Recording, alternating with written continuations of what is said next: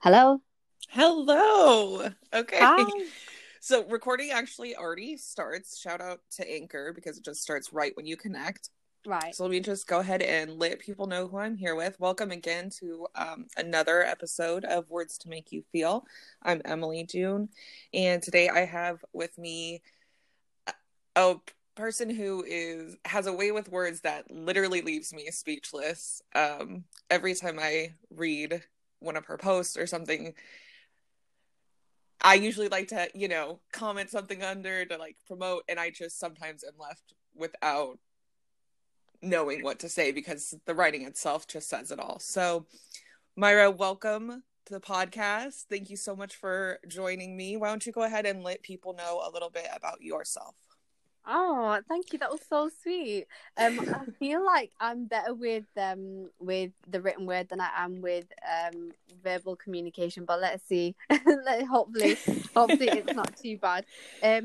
So I'm Myra. I'm a wannabe writer. I mean, I do write, so I try not to use the word wannabe anymore and just say no. I'm a writer. It doesn't matter if I Right. don't have a book out there, but yeah. So I'm a writer, and I also have a day job, obviously. So I work in the charity sector, working predominantly with women who have lots of different issues and challenges in their daily lives. So I do that in my day job, and then I try and fit the writing in wherever I can.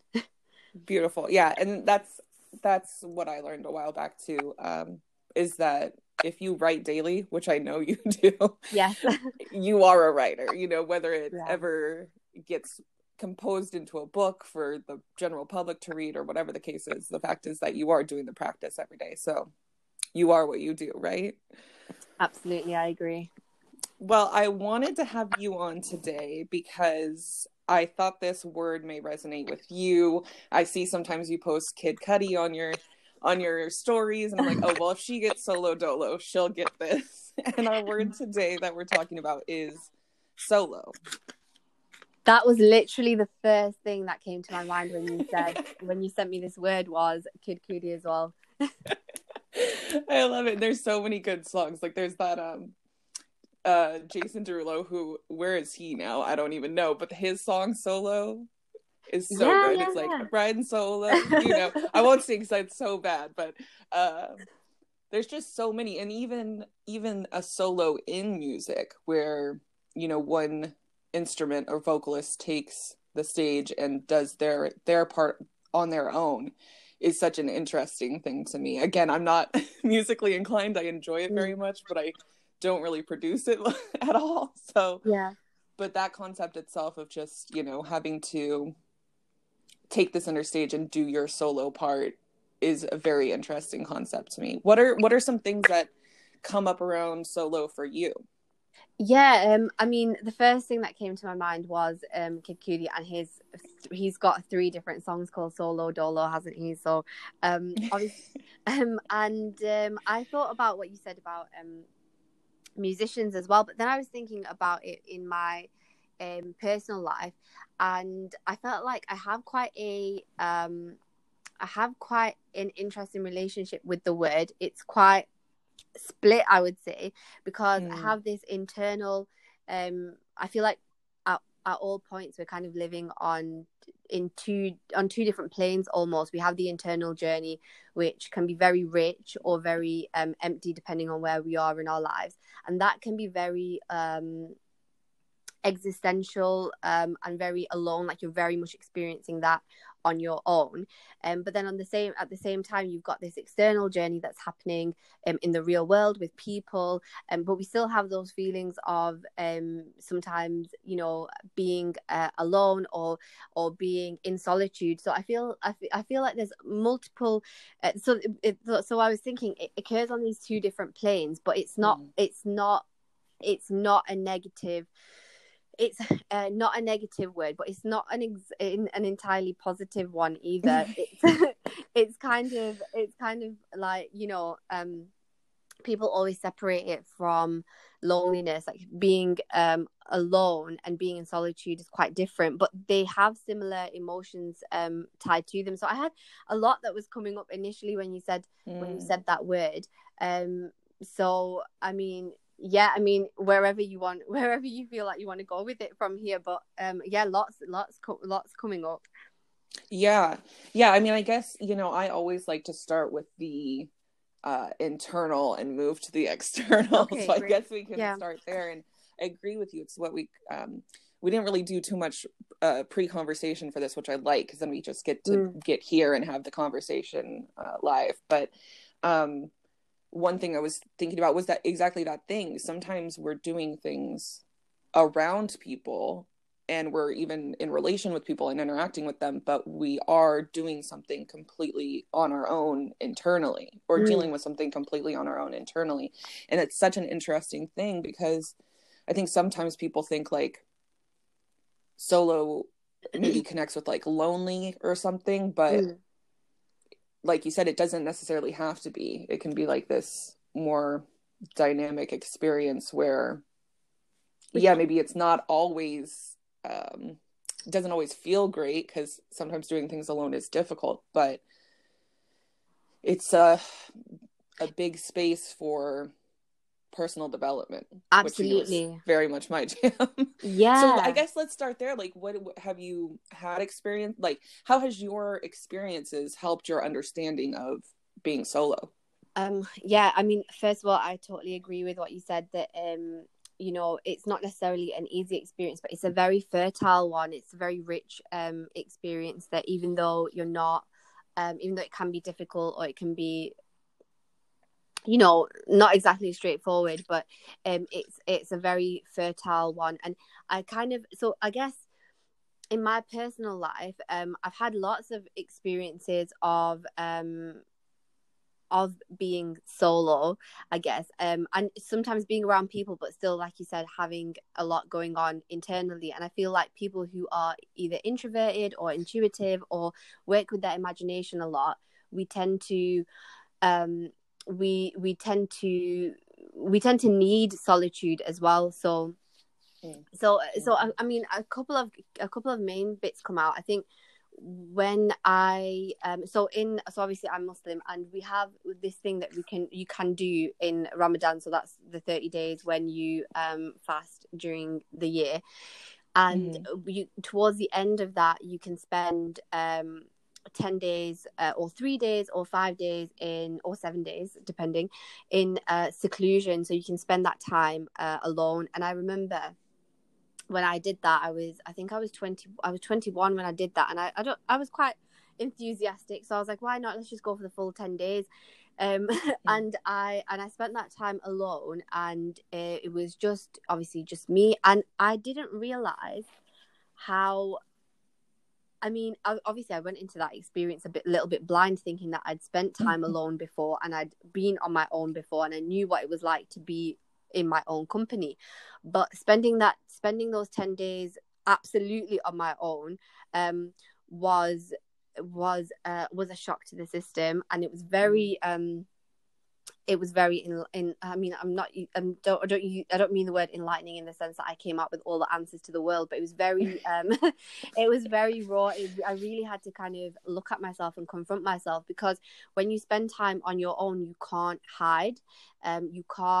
You have nowhere to distract yourself, and I'm very much someone who loves a good distraction.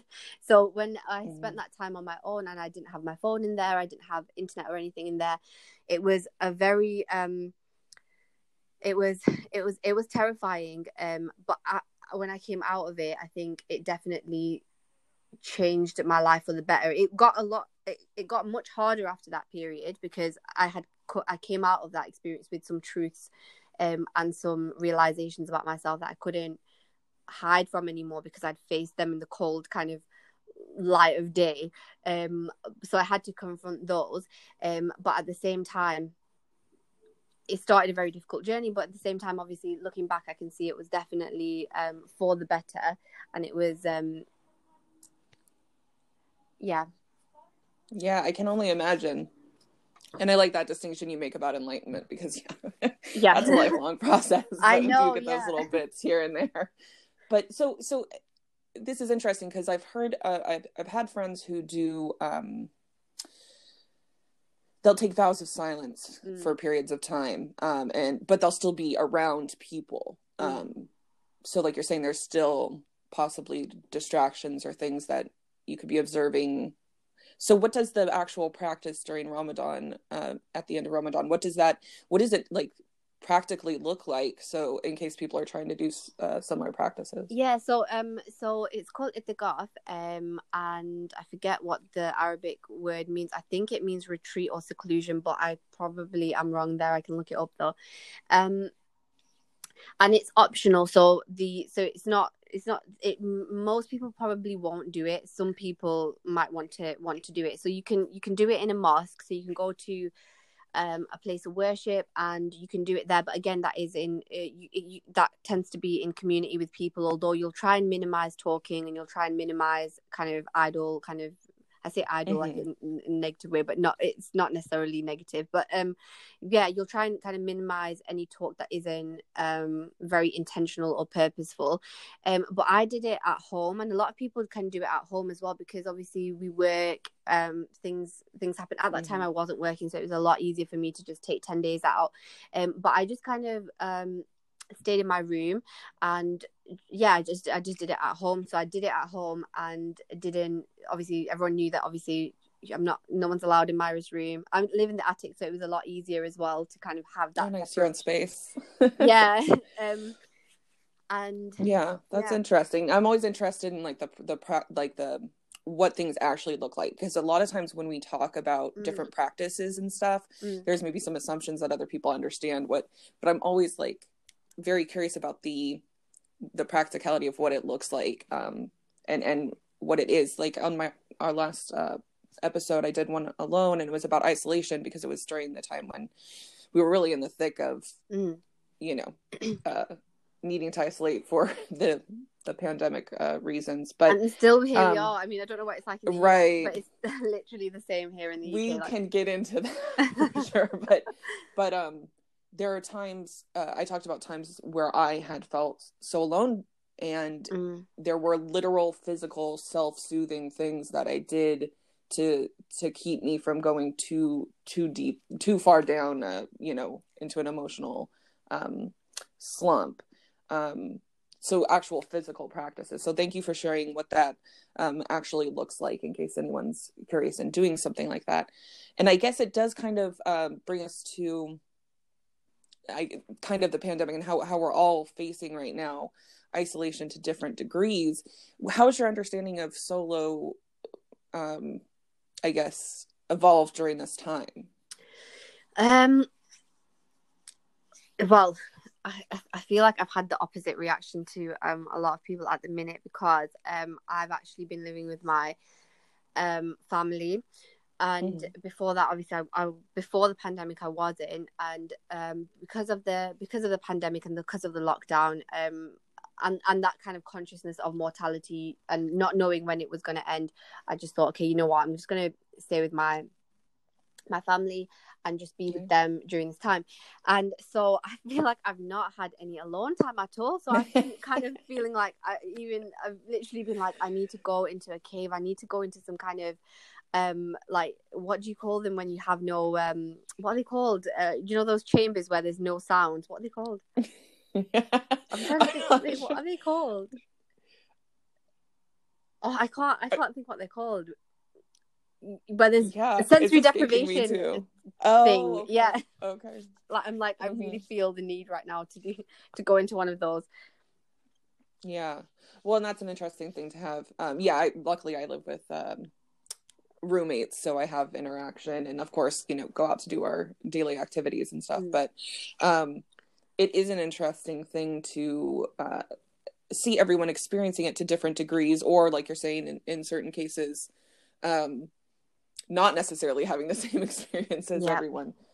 So I guess that kind of brings us then to like doing things solo while we are around people, because I realized, like, looking back, some of the hardest times I've been through, I had people around and had support, but what I was going through was so it was a unique time and period, and other people weren't at that spot with me, you know, emotionally, mentally, spiritually. So it was like I was doing that work or that walk or that part of the journey alone, even though there were people around. And it's such an interesting thing because I really don't buy into the self-made narrative. I don't think anyone is self-made. We all benefit from and are supported by people before us and currently. But yeah, I there agree. is something about acknowledging the work that you've had to do alone. You know, you can't discount that either. Have you had experiences like that before? What is that like for you? Or yeah, absolutely. I think a lot of people who have had mental health issues or have had experiences where they've been in very dark places or very low places, after around the same time that I did the seclusion, I think I was getting depressed a little bit before that anyway. But after that period, I think it was a few months after that, I really went into a very, very dark place. And it was extremely lonely. Like you said, I was living with my family at the time. I had friends, but it felt like I was in a room and everyone else's voices were muffled, like they just weren't coming through. I just felt like I was in a very, very dark space and that I was alone. And then you start to think about things like and this is getting really emo right now, but you do start to think about things like death and the purpose of things and why are we here and all the rest of it, and you just can't seem to shake the nihilistic part out of yourself. When you think about those questions, you just can't help but face the fact that we are all mortal, we will all die, you will die alone, you are, all those kind of things come into your mind, and you realize. And when I was younger, like when I was really young, and I think a lot of us have that experience when we realize, oh, actually one day my family's going to die, I'm going to die. And then you start to, but for me, I would start to get absolute nightmares thinking that any minute, what will it be like, what will happen. And then I think when I got depressed, that a lot of that came back up, and it was very much about the fact, this thing of death. And I think that that's another thing that the pandemic has been really triggering in a lot of people, is this sense of mortality, and almost this sense of, we don't know when it's going to happen. Someone could go out, one of our loved ones could go out and get sick, and then we just wouldn't see them again. And we hear of so many people dying on a daily basis as well. So definitely when I think about that experience, then I think about how lonely that was. Yeah. And it's interesting, because there's like this, there can be like I love that you touched on it and you understood what I was talking about, because there are some people who probably haven't experienced something like that, but those times. And it's interesting even looking back and recounting them, because it's like I said, we do have the support, and we're so grateful for that, that people were even around, because we can't imagine what it would be like if they weren't, and I'm talking about times when, like, saying there were people around may even be a little generous, you know what I mean? But there was still, it was still, like you're saying, just such that walk through the valley on your own. And I think, sorry, go on. Well, just that you, I'm very big on being honest about to ourselves. And so while we don't want to be ungrateful to all the support that we've received, because we know it's always there, it's just as important to recognize that doing that solo walk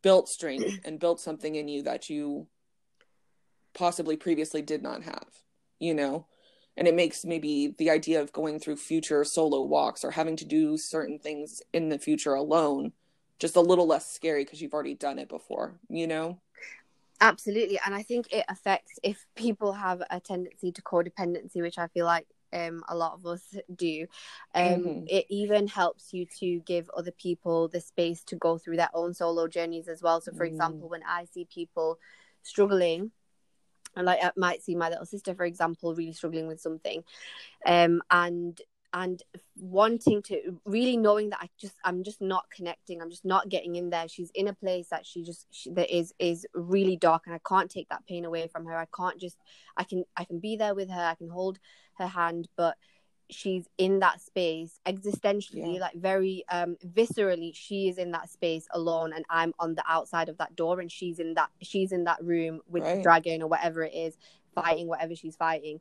And just knowing that, okay, I've been through a similar thing before, and I know that nobody could have, you could have. And I remember thinking and realizing how dark it was at the time, because thinking that there's nothing anyone could give me right now that could fix this. You could give me £1 million trillion, it won't fix it. You could give me everything, and it just wouldn't change how I feel. And the same thing, knowing that, okay, I could do the same for this person who I really care about, who's going through this dark period, but she's very much going through it alone. And it gives you that bit of kind of respect for their journey as well, that you can't save them, you can't just pull them out of it, or fix it or whatever. Yes, and helps you. That was so beautiful and so on point. and also it's helped me also to realize that times where I notice that a relationship or the way I'm relating to someone or they're relating to me is getting maybe a little too codependent, that taking a step back is actually a loving thing to do, because we both need to make sure that we're, standing on our own 2 feet and are strong enough, and not putting our journey in someone else's pocket, sort of. So, which is a very hard thing to do if you are the type to be, I love a buddy. Libra moon, I love a buddy. Yeah. You know what I mean? I love to have people around. I love to even just run errands with people. But as we grow and we develop, we realize that's not possible. We all have to do our things. And you can see more, like you're saying, where, someone maybe is relying too much on you to make it through something, or vice versa, and taking a step back is actually the loving thing, so that they can regain their sense of strength and autonomy in what they're doing. It's a very dynamic and balanced thing, because it's also not something you want to do and completely pull out, and then someone did need you just sitting there with them while they're going through something. So it's a very dynamic thing, and once you go through it, something like that, it does help you to just understand it better. So thanks for illuminating parts of that. And I think what you were also saying about this is a whole other discussion that could be had, but about the facing mortality now, and how a lot of people, and we'll just leave it at people, a lot of people don't have a understanding or put off thinking about mortality. And I know that there's people called death doulas who are supposed to help with that transition. I think it's such an interesting thing, because if it's not something you've experienced, or if it's something you're experiencing for the first time, going through that again, it's something interesting we're confronting now. But I guess that's getting into a bit of another topic. But yeah, no, I find the whole concept of death really interesting in general as well, especially when you think about this word. It's one of the things, like what we said earlier, when if you're there with a loved one who's dying or who has died. I remember me and my sisters talking about this a few years ago, thinking that the thing that we would be most sad about is that person would be doing it alone, and you couldn't help them, like if they were in the grave, or if they were cremated or whatever, they would be in that grave alone. It would be raining. They would be out there cold or whatever. And obviously it's a dead body, so they're not gonna be out there in the cold in the rain or whatever. Right, physically, yeah. Yeah, but you very much have that thing of that person's wherever they are, they're there alone. But then I remember watching I think it was a rom-com ages ago. I can't remember what it was called. I have this vague memory that Lindsay Lohan was in it, but something about someone was dying or something, and she was saying, well, wherever they go, we don't know where they go, but wherever they go, we're all going towards there anyway. And it kind of made me think, okay, it is a solo journey, but eventually, I guess you meet whatever happens after you die. It kind of, yeah. Who knows, right? Yeah. Yeah. There was someone I was talking to about someone who's older, and we were talking about our experiences, and she was just making the point that, like, as you get even older, your perspective shifts more, which, like, of course it does. And I was just thinking, like, it's true. I can't put myself in her shoes. She's at a different stage than I am. I mean, the most I can do is listen and try and understand where she's coming from and let her explain it. But again, it's something she's going through, it's something she's experiencing. And even with I had a relative have to go in the hospital recently, and I even had to confront that, like, I don't truly know what to say around those times. Yeah. When death is a possibility, I have my own emotions that come up around that, but then also that person who's having to confront that directly in and of themselves. It's definitely something I think we could all, I personally would love to continue a conversation around, to understand and be at more ease with it. Whereas now it still feels like a bit of a touchy subject, because I'm just not, it's not something we discuss often. It's something we put off thinking about until it's right there, Yeah. What there was a question I had regarding, okay, so let's talk about solo, the thought of music, and when you have to step up and do your solo. Yeah. I know it seems like in your work you've had to take some leadership roles, maybe to do some speaking things. Those all seem like solo things to me. Taking a leadership role seems like a bit of a solo thing sometimes. Have you had experiences with something like that, where it's like, okay, now the spotlight's on you and you have to step into it and do your solo part? It's really interesting, actually. I feel like the relationship between the word solo and leadership is so interesting and multifaceted, actually, because practically in the leadership and all the, so I'm chair of one charity which specializes in supporting women who are from a minority background with things like domestic violence and other aspects. And then I'm a manager in another charity where we work with people who are quite hard to reach, and maybe they have multiple barriers and disadvantages and quite complex needs.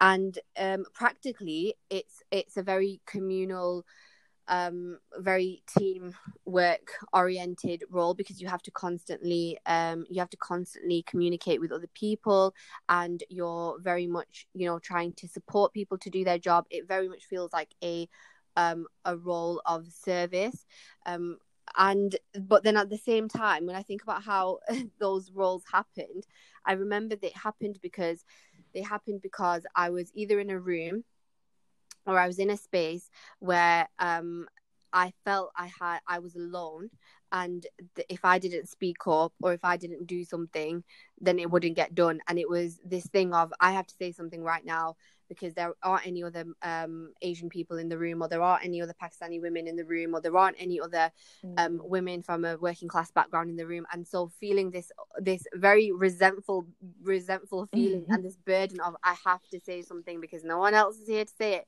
And then just because of that situation, feeling like I'm the only person here who can say this, or who will voice that, ended up being almost like, okay, now you have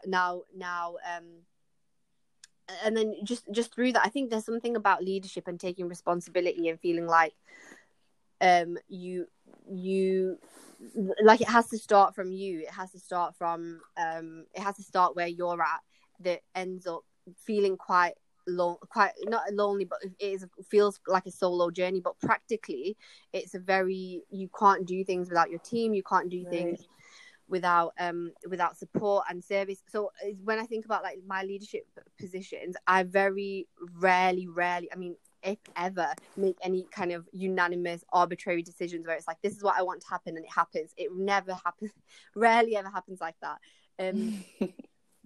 But when I think about like actually when I had to take leadership, it's usually in those situations where nothing else is happening, or I have to do it because someone has to kind of do it. Which, yeah. And I was thinking about what you said before about feeling solo even when you're around people, and I was thinking about that, and especially for people who are of a different race, who are maybe, you know, brown or black or East Asian or whatever, that feeling can come up quite often around maybe if it's like a predominantly like white group of people, or it can happen with any minority, whether you're an LGBT person in a group of people who are just straight, and you know they use certain terminology, etc., and it can, that situation, I think that's another reason why identity is so prevalent at the minute, because it's the things where it's where we've felt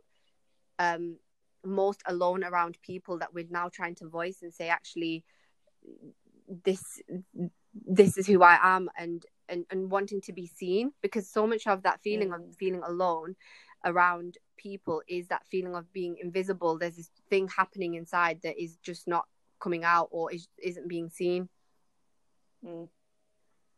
It seems to, I think you're right about that being so prevalent right now, because there's this big focus on or just this big exploration of the individual and the collective, right? It's kind of that, it's kind of mirroring what we're talking about, being an individual and being on this journey or path, and then also having to be parts of different communities, whether, you know, whether they are communities that mirror us very well, or communities that don't, but we're still doing work in those sorts of things. It's something that it seems like just worldwide is a big focus right now. And how do you best, like you're saying, I guess, you know, speak up and share that with others, and also, you know, how do they best allow for space, whatever the case may be, you know? Yeah, it's really difficult, isn't it? Because I think there's an element of I mean, obviously so much of it comes from this need for and this right, obviously, to social justice and to equality, and to not be oppressed. And obviously we feel it on one level in the West, but then in the global South it's like on steroids, but they don't have the same voice, or they don't have the same platform to kind of talk about the things that we might talk about, for example, in the West. So I find that it's interesting that the more we talk about our individuality or our individual experiences, the more people feel alienated, or they feel separated, or they feel polarized. But I think that ultimately, I mean, this is just my opinion, experience, I feel like those conversations need to happen, and you know, all that stuff needs to come to the surface, and we need to look at it before we can kind of move forward. Because yeah no I so appreciate this train of thought, because it's another thing, just like confronting mortality, it's another thing that we can all get better at, and leaving the space, you know, I'm very big on space and time, and not quickly reacting to things, because we know when we have to quickly react to things, our thinking's maybe not at the best place to make clear decisions. So, you know, allowing more space and time, which is so counter to high production societies and cultures, but it is so necessary in moving forward in a more sustainable and ethical and understanding way for everyone involved. Yeah. Yeah. I mean, we're just agreeing with you. We're like, yeah, no, I know. It's so interesting because that is such an ongoing thing. Yeah. And I think the other thing about solo is you know how you talked about reacting. I feel like it's very interesting how we are social creatures, aren't we? And when we feel alienated or isolated or pointed out or kind of brought out to feel different and solo, like this person is different or this person is out of the tribe or not part of the tribe, we do react because it's very primal for us. It's very primal for us to not feel alone, and to have a negative reaction to it. Yeah, no, very much so. Yeah, and yeah, I think that's why I always go back to just taking time and space, and not everything needs to be reacted to. Whether, you know, we're the one who's learning something or being corrected or something, or whether we're the one that has to stand up and you know, say what needs to be said. Yeah, it's true what you said. In both of those. Yeah, no, absolutely. It's definitely true what you said, because I remember having this conversation with a group of people before Christmas as well, and we were saying how, you know, even how I mentioned before about feeling like if I don't say something, then you know, feeling that pressure of if I don't say something in this room, then that voice will be lost. No one's going to mention this community. And then someone said to me, you know, you don't have to take on that burden if you don't want to. You know, I mean, it's a privilege to be able to have that choice, but still, knowing that actually I don't have to dedicate my whole life to this situation. And that was also quite, you know, like you said, it's kind of realizing that, okay, there's a form of reaction where, yeah, you know, you're being corrected, and it's kind of having that knee-jerk reaction to, oh my god, why am I being corrected? But at the same time, on the other side, thinking, okay, this is happening, and I don't need to voice it right now, and I don't need to be the one to do it either. I don't have to do it. Right. Yeah. And I think just, yeah, if we're all able to give each other that space and like take it for ourselves, and that's another thing you learn on your journey, right? Is not everything has to be reacted to right now. Trust your intuition to know when, you know, and also just honor your own knowing as to when and what should be said, or when to stand up and take that solo. Did you have any questions or thoughts that came up around this when I shared the word with you? Yeah, I had so many. I had so many. So obviously the first thing that I thought of was the Kid Cudi the Kid Cudi song, which there's like three different versions of it, I know I've already said, but it's interesting to me because he was always someone that I admired for his ability to speak out about being alone, the good and the bad, because he was going on these kind of internally quite psychedelic, deep, rich journeys, but at the same time feeling quite separate from people, like how we were talking about, similar to what you experience when you go through and not to romanticize a mental illness, because it's not romantic at all.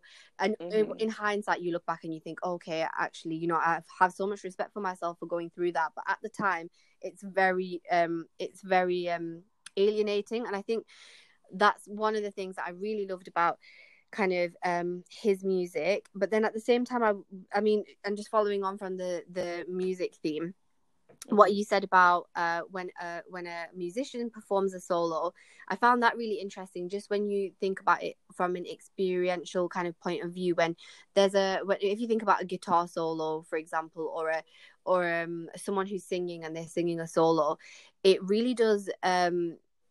There's something about community that is very not fragmented, but very fast and accelerated. But then there's something about a solo that is quite slow, and it stops time, and it's quite timeless. And you can imagine being in being at a gig or something, and lots of musicians, and everyone's connected, and everyone feels a sense of community, and then someone starts performing solo, and all of a sudden your focus is just on that person, and things just stop. So I found that really interesting, just this sense of being solo and focus, because I thought about that with the writing process as well, because I thought when you're writing, or whenever you're doing anything creative, I guess, whether it's painting or, I don't know, designing something or whatever it is, some people can do it in community, but I hear a lot of people can only do it when they're in their headspace on their own. So it's kind of, you almost have to shut the outside world off to kind of go inside, go into your imagination, and have that sense of focus. And I think that was really interesting to me. But also I guess there was, so many things came up when I was thinking about this. I was thinking about the, there's that quote by, I think, I don't know if I'm pronouncing her name right, but Pam Grossman about the witch, and what she says, I've come to realize that the witch is arguably the only female archetype that has power on its own terms. She's not defined by anyone else: wife, sister, mother, virgin, whore. These archetypes draw meaning based on relationships with others. The witch, however, is a woman who stands entirely on her own. She is more often than not an outsider, and her gift is transformation. She is a change agent, and her work is sparked by speech, an incantation, a naming, a blessing, a curse. And I felt like that's quite all those archetypes, like, the wife, the sister, the mother, they're all extremely important. But when I think about solo, I think about someone like the witch, for example, who is kind of an outsider, but at the same time, there's something that we get from that. We almost kind of feed off people who have their own energy, almost like they bring something to us. And that's why, I guess, so I found that really interesting. I don't think I had heard that one before. That's really interesting. And it is, I do think it actually has to do with what you were saying before about and kind of what we've been talking about, and how you started off even saying that it sometimes solo can seem like a negative thing, but it isn't. It's a time where we get to stand in our own strength or skill, or just our own being. And yes, there may be people around us, and maybe they label us things like witch, when we all know that, like, people who in history who have been labeled witches were early scientists, early doctors. They actually were doing incredible things, but because it was not accepted or understood, it was labeled as this othering thing. But I like the idea of, like, finding the power and the strength of having to do your solo. Not that we want to be this completely individual island or anything. It's just that as parts of strong communities, there will be times that we need to stand up and take our solo, whether people are around or not.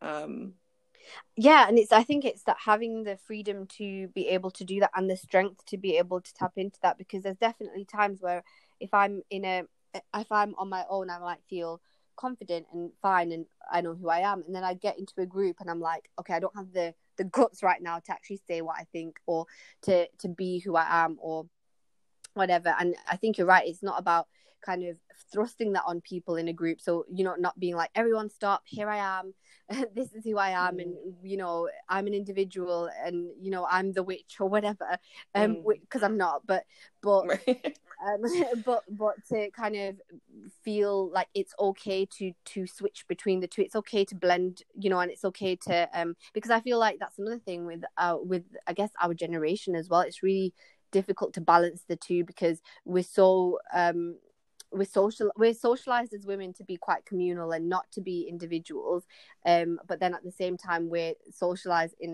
this society to almost be very individualistic as well. So it's kind of, there is that tension, right? is definitely balancing the individual with the community. And yeah, like I said, I think that's kind of a universal thing right now. I know some cultures may be better at the community or the individualistic, but communities are made up of strong individuals too, so that we can support each other when someone else might need it more. So again, it's and I know this is something. Where do you think that balance is? It's something that we do inside of ourselves too. I feel like, you know,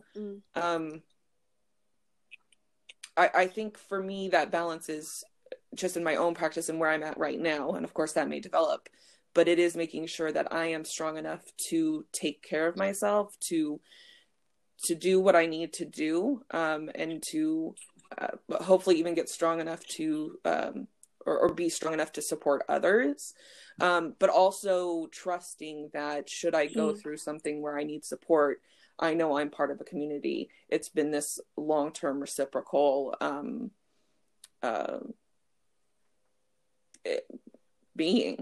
journey, existence, you know. And if there's places where I notice that I need to be either stronger on my own or stronger in my community, then putting the time and the work into to do those things.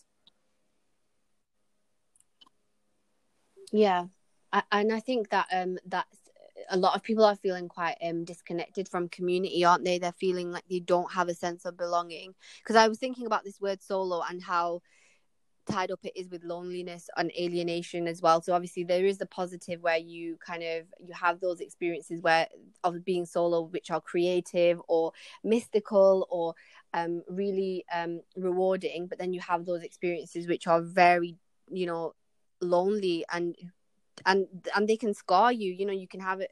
So people, for example, someone being bullied, say for example, if they're growing up, that kind of branding of you are different, you are not part of the group, can be really scarring to someone. But even if you've not experienced that, it's quite because I was thinking about how this relates, like, I mean, obviously I'm not a therapist or anything, but I was thinking about this on a mental health level as well, and thinking how, you know, sometimes when you've had a traumatic experience, for example, you forget a lot of it and you block out so much of it, and with that you block out a lot of your history as well, and it's almost like you don't have a past. You look back and you think, okay, there's this period of my life that I just can't remember, and it kind of it messes with your sense of self. It messes with your sense of kind of who you are, where you come from, where you belong. And you know, so much of like my own journey right now, for example, is so focused on my root chakra. Like this has been going on for a while, and it is just that sense of being embodied, being rooted, and feeling like you belong in the earth, even if you don't have a community or a sense of you know, belonging, but at least feeling that in the world, on the earth, in nature or whatever, you are home. Yeah, and that's what I was going to say. I think you're very good at this because I see it through your writing, the understanding of the more desirable traits that and experiences we have, and also the understanding and acceptance of the less desirable traits and experiences we have in our life. They're both so important to being that whole being and having your whole experience here, because you are supposed to be here on Earth. That's, this is you. It's like I always say, Yeah. everyone has exactly what they need for their journey. They wouldn't be here without what they need. So you are supposed to be here and doing this. So I noticed that in your work. Does that understanding of the desirable and the undesirable, and those can change, like usually when we look at the less desirable things in ourselves, or the things we try and push away, or the things that we don't want to acknowledge so much, when we start saying like, oh, okay, come out, let's think about it, let's talk about it, like let me know why you're there, they become less undesirable, and it's just another part of ourselves. And I feel like those things can help us when we are maybe the only ones that understand exactly those parts of ourselves, because there will be things about us that maybe no one else in our life will ever understand, and it's just that kind of that solo mission of like giving yourself that understanding and acceptance.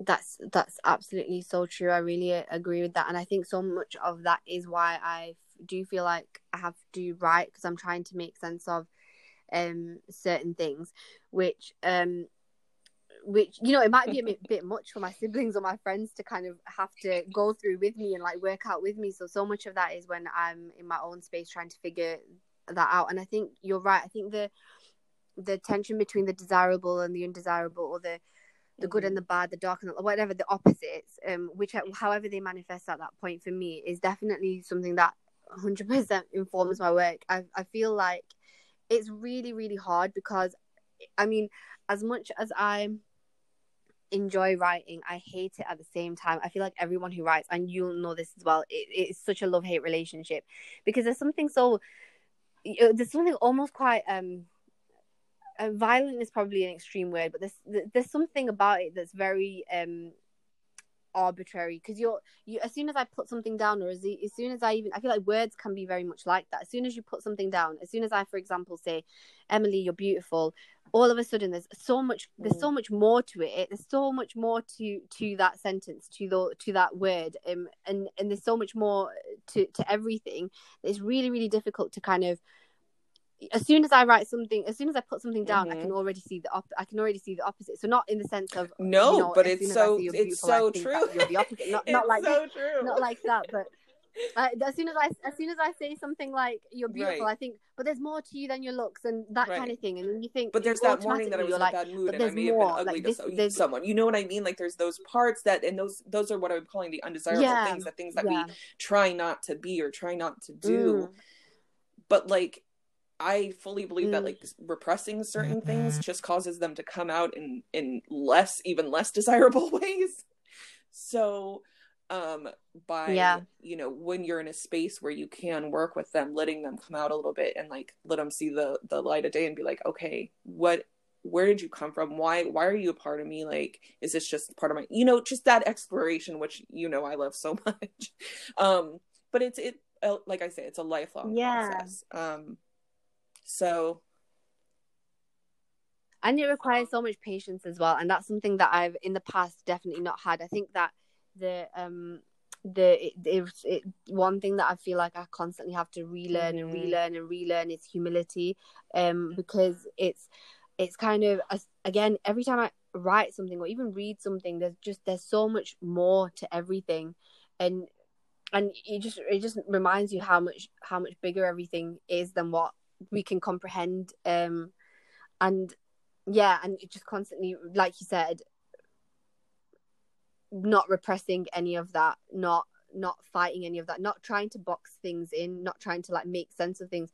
I remember when I first started writing, I found it really difficult to share my work, because I was like, I don't have a brand, I don't have a niche, I don't have a thing, like people are writing about identity, or they're writing about it, like I was very resistant to just being right.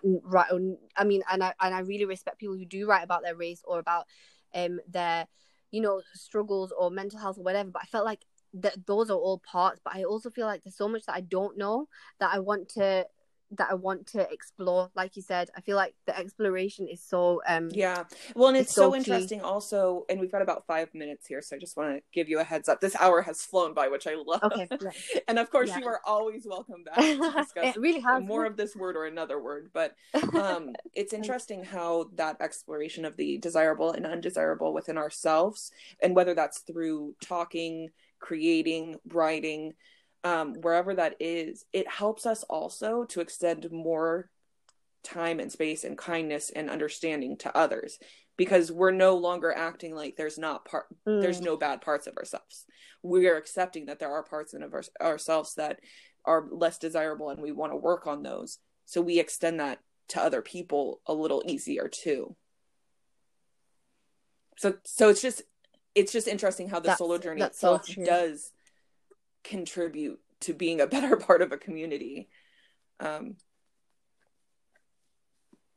Yeah, because I feel like you're kind of a microcosm of we're so similar. Like everyone is so similar. There's rarely ever heard something that I couldn't really relate to on some level. You know, it doesn't matter. I mean, obviously I might not be I don't know, like I might not be like a white person, or I might not be a trans person, or I might not be a black person, or an East Asian person, or a Chinese person, or a Indian person even, or a Bengali person. But when people talk, when they talk from their hearts, you relate, right? You know what they're talking about. We all know our deepest moment, and when we hear people talking about their deepest moment, you have that same understanding of like, okay, this was something super impactful to that person, that's important, you know. Yeah. Well, thank you again so much. This conversation has flown by, but I think we've really touched on so many interesting things, and I usually like to follow up with a IG Live in a few weeks to just kind of give other people the chance to join in the conversation if they'd like to. And I would so be curious to hear other people's thoughts about what solo means to them and what it has been like in their experience and how they use the word. And I guess maybe just as we're closing out here, last 4 minutes, I love film very much. I love movies. Do you have any, I don't know if you're a big movie watcher, but are there any movies that you think kind of encapsulate or are a great analogy for what solo means? I'm trying to think. Oh my God, right. I know there's this movie, this old movie from the 70s. It's one of my favorites. It's Harold and Maude. He does end up having a relationship in that. Okay. But he also is just a very singular, unique person who is on his solo journey, and of course, in the end, ends up back on his solo journey. So I don't know. That's one, if someone's interested in maybe watching a film that kind of explores the experience of solo. Interesting. I feel like I mean, this is just one that comes to my mind right now, but it's probably gonna change my mind as soon as we finish. But The Fountain, a similar thing. He's on a solo journey, but it's very much in relationship. And I like you said earlier, I think as well, that they very much do tie into each other. I'm definitely gonna watch that. I've heard of that one before, but I have not seen it. So that is definitely on my watch list. People either love it or hate it. Very excited. Well, do you have any last words before we let the people go? No, I think that was really interesting. Thank you so much for having me. Thank you so much. Really, and we'll talk again soon. I'll post all the info. Where can people connect with you and your writing if they'd like to? Oh yeah, of course. So it's at Ritual. So that's at WRITUALE. Love it. Love the handle. I will definitely put it in the description. And then again, thank you so much, and we'll talk soon. All right. Bye.